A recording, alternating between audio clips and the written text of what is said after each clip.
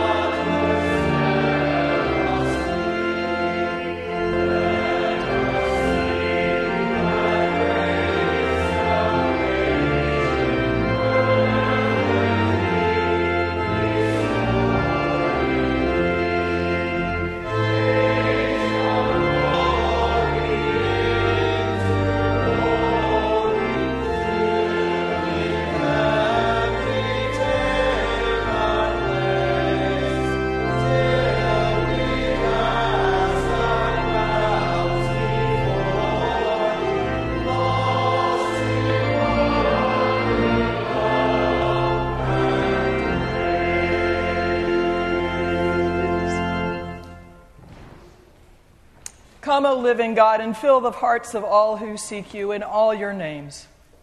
Set us on fire with your love, and we will be created, and together we will renew the face of the earth. Amen. I invite you to be seated. Lean in and eat that frog. I know you think this is about soufflés. We'll get to the frog in a minute. That expression, lean in, became popular in 2013 when Sheryl Sandberg published a book. She's the chief operating officer of Facebook, and she published a book called Lean In: Women, Work, and the Will to Lead. She told her own story and encouraged other women to lean in, to dare, to push ahead, to play hard. The chapters have titles like, What Would You Do If You Weren't Afraid? Sit at the table. It isn't a ladder, it's a jungle gym. Leaning in is not for the faint of heart. So lean into love.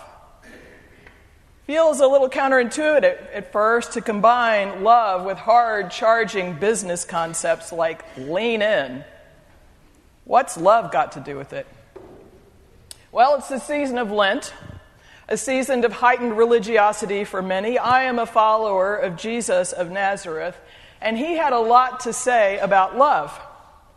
When people asked him what the important laws were, he said, love.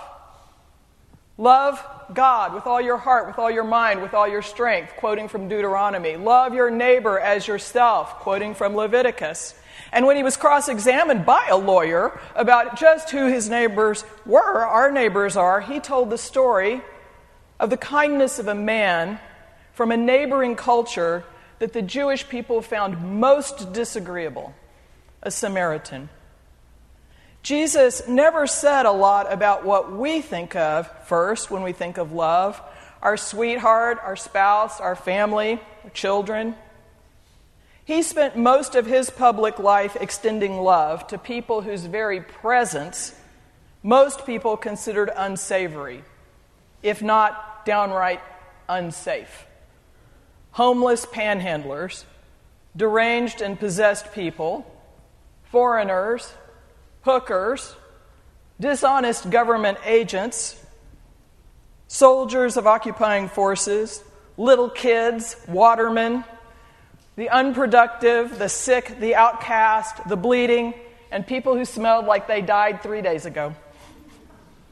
Love your neighbor, he said, as I have loved you. Love your neighbor as you love yourself. Love your enemies.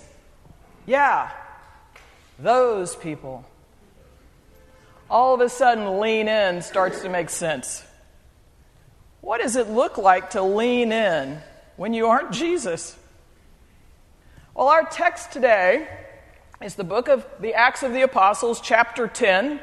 It's Luke's chronicle of what the apostles did in the years just after the death, resurrection, and ascension of Jesus of Nazareth. And it's a whole story, so I am going to give you the abridged Brooke Davidson translation of this passage. As chapter 10 opens, Simon Peter, Jesus' closest friend, is down at the coast at Joppa, staying at a friend's house. Up the coast in Caesarea, there's a Roman centurion named Cornelius who's living there with his family. He is not Jewish, but he's intrigued by and very respectful of the God of Israel. Cornelius is then visited by an angel of the Lord who instructs him to send for Peter. And terrified by this vision, Cornelius dispatches messengers right away to Joppa. Meanwhile, back in Joppa, Peter is out sunning on the roof when he gets hungry. And somebody's fixing him lunch, and suddenly he falls into a trance. And he says he sees something that's like a sheet coming down out of the heavens, and on the sheet are four-footed animals and reptiles and birds. And the voice of the Lord says to him, Peter, kill and eat.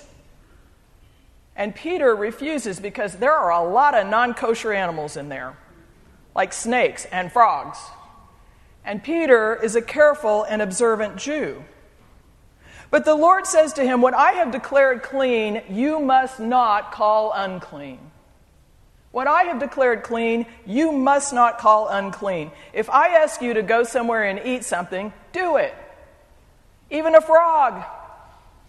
And Peter understands that this declaration applies not just to food, but to people. So as Peter is coming back to himself, the messengers from Cornelius arrive.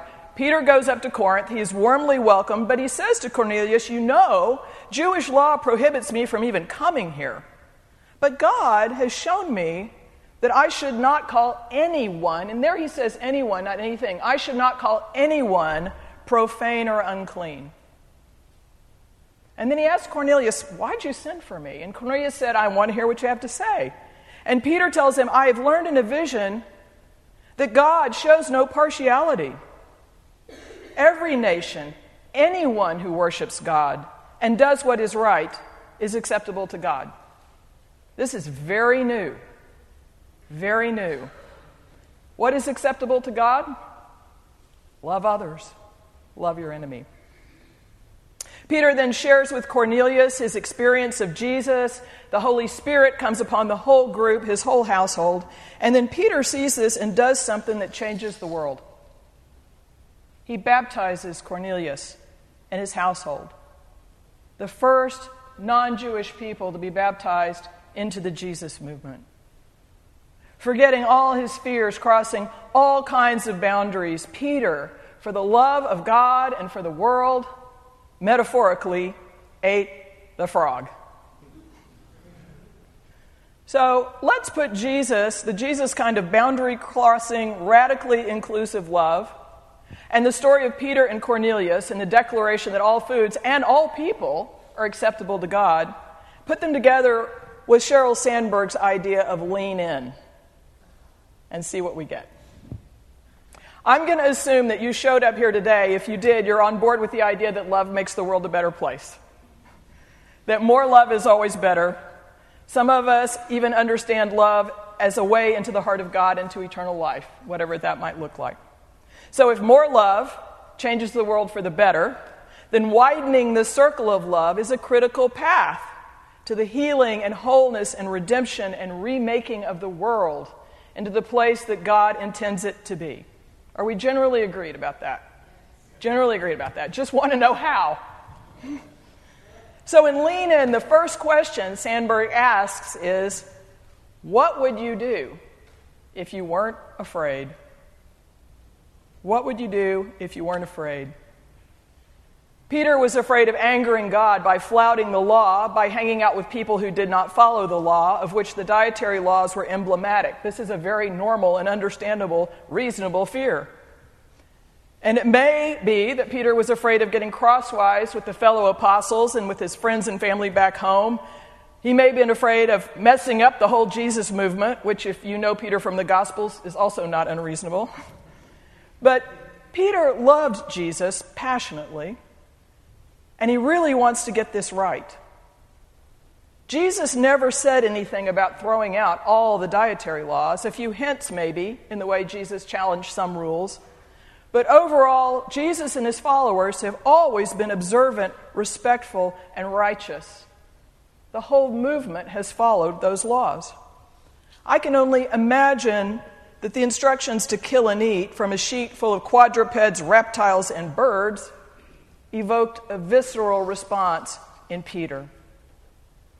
But it seems that Peter understood that God wanted to reach Cornelius and all the other lost sheep, not of the sheepfold of Israel, more than he wanted to keep things clean. And Peter is willing to risk a trip into spiritually dangerous territory for the love of God. He goes. The Spirit comes. The realm of God expands. It's like the singularity that started the universe. It just explodes into this movement that becomes, over time, billions of people, including many of us, whose ancestors do not originate in Israel. It changed the world. So if we're going to lean into love, we have to get really honest, I think, about this fear issue. What keeps us, really, from going to the places other people inhabit and reaching out in love? Bishop Rob Wright of Atlanta commented recently that the church, specifically the Episcopal Church, can sometimes have a tendency to let fear masquerade as a strong concern for order. Yeah. We can get swept up in worrying about how to do it right I can hear some anxiety rising. We can do that without a lot of analysis of why we've always done it that way. Which parts of our worship tradition, for example, carry theological meaning that actually transcends specific time and place, and which are simply cultural traditions and habits that we want the church, which tends to move slowly, to preserve for us. I'm guessing that Episcopalians and even Christians might not be alone in this.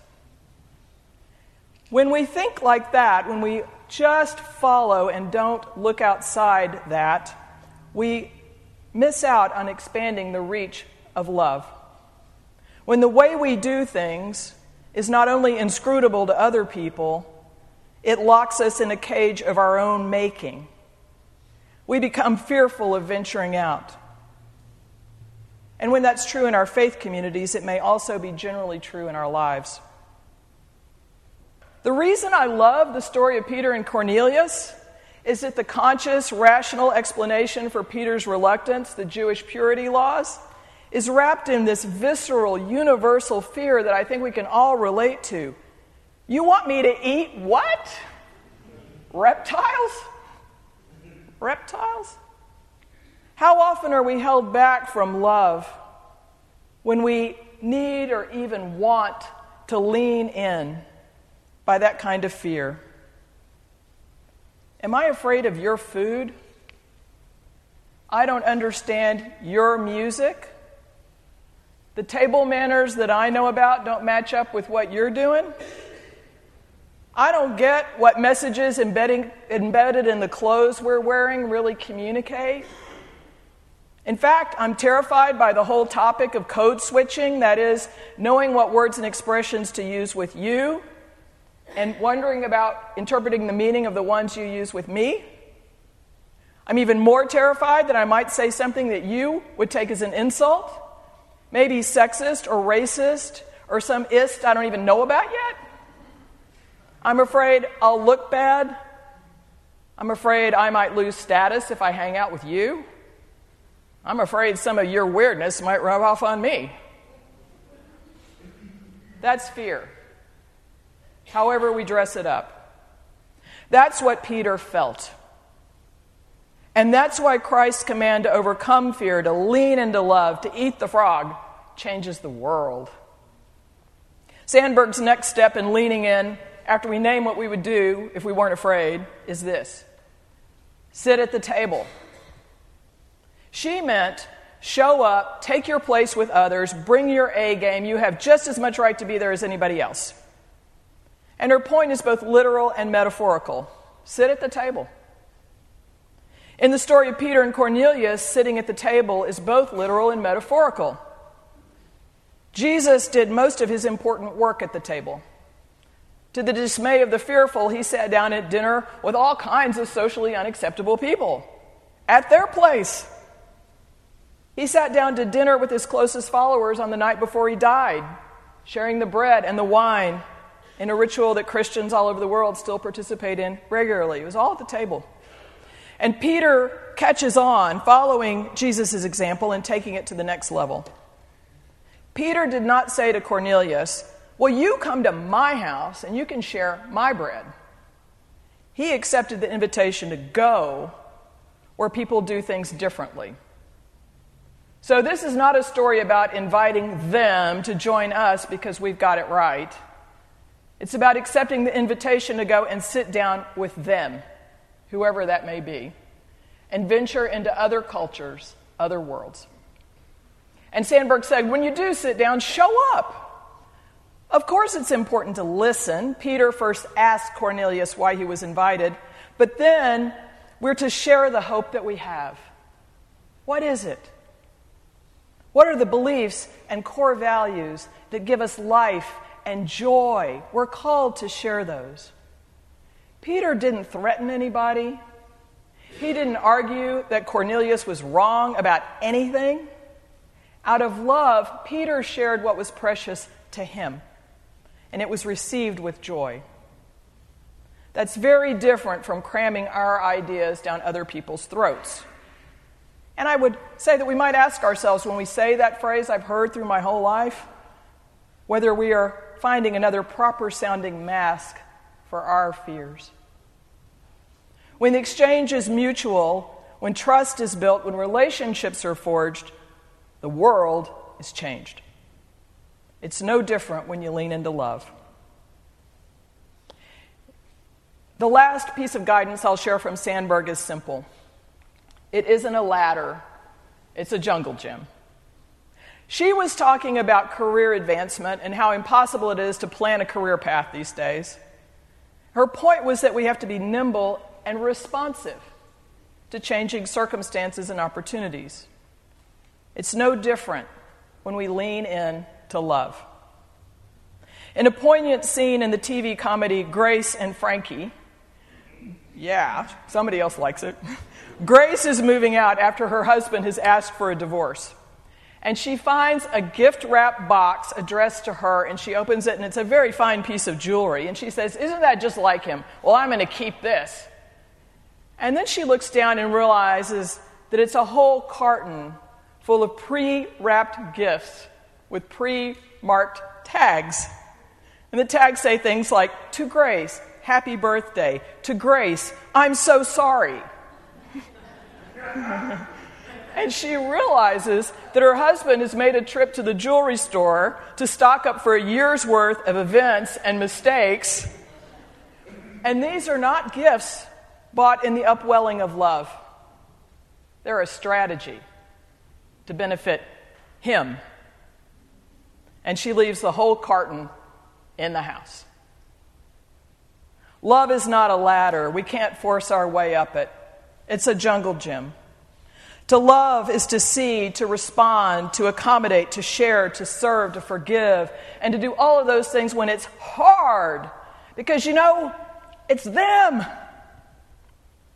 To love like Jesus is to love your family, your friends, your neighbors, your enemies, to swing around the jungle gym of this world, making sure that people know that they are seen, that they are heard, that they are cared about, that they are cared for, that anyone is acceptable in the family of God.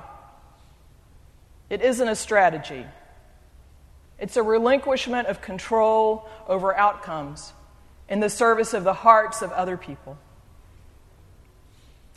If you're wondering where in our busy lives we're going to find the time for all this, Eat the Frog is the title of another business book by Brian Tracy, specifically about time management, and his principle is simple. Do the hard thing first. So you eat the frog first thing in the morning, the rest of the day is easy.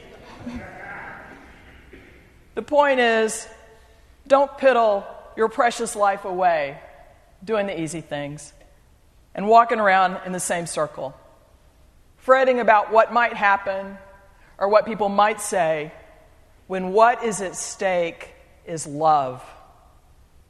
Love crosses chasms. Love brings down walls. Love ends arm races. Love conquers hunger and injustice and oppression. Love heals wounds and brings repentance and forgiveness. Love turns the tide of history. Love changes, redeems, and remakes this world. If you want that, lean into love and eat that frog.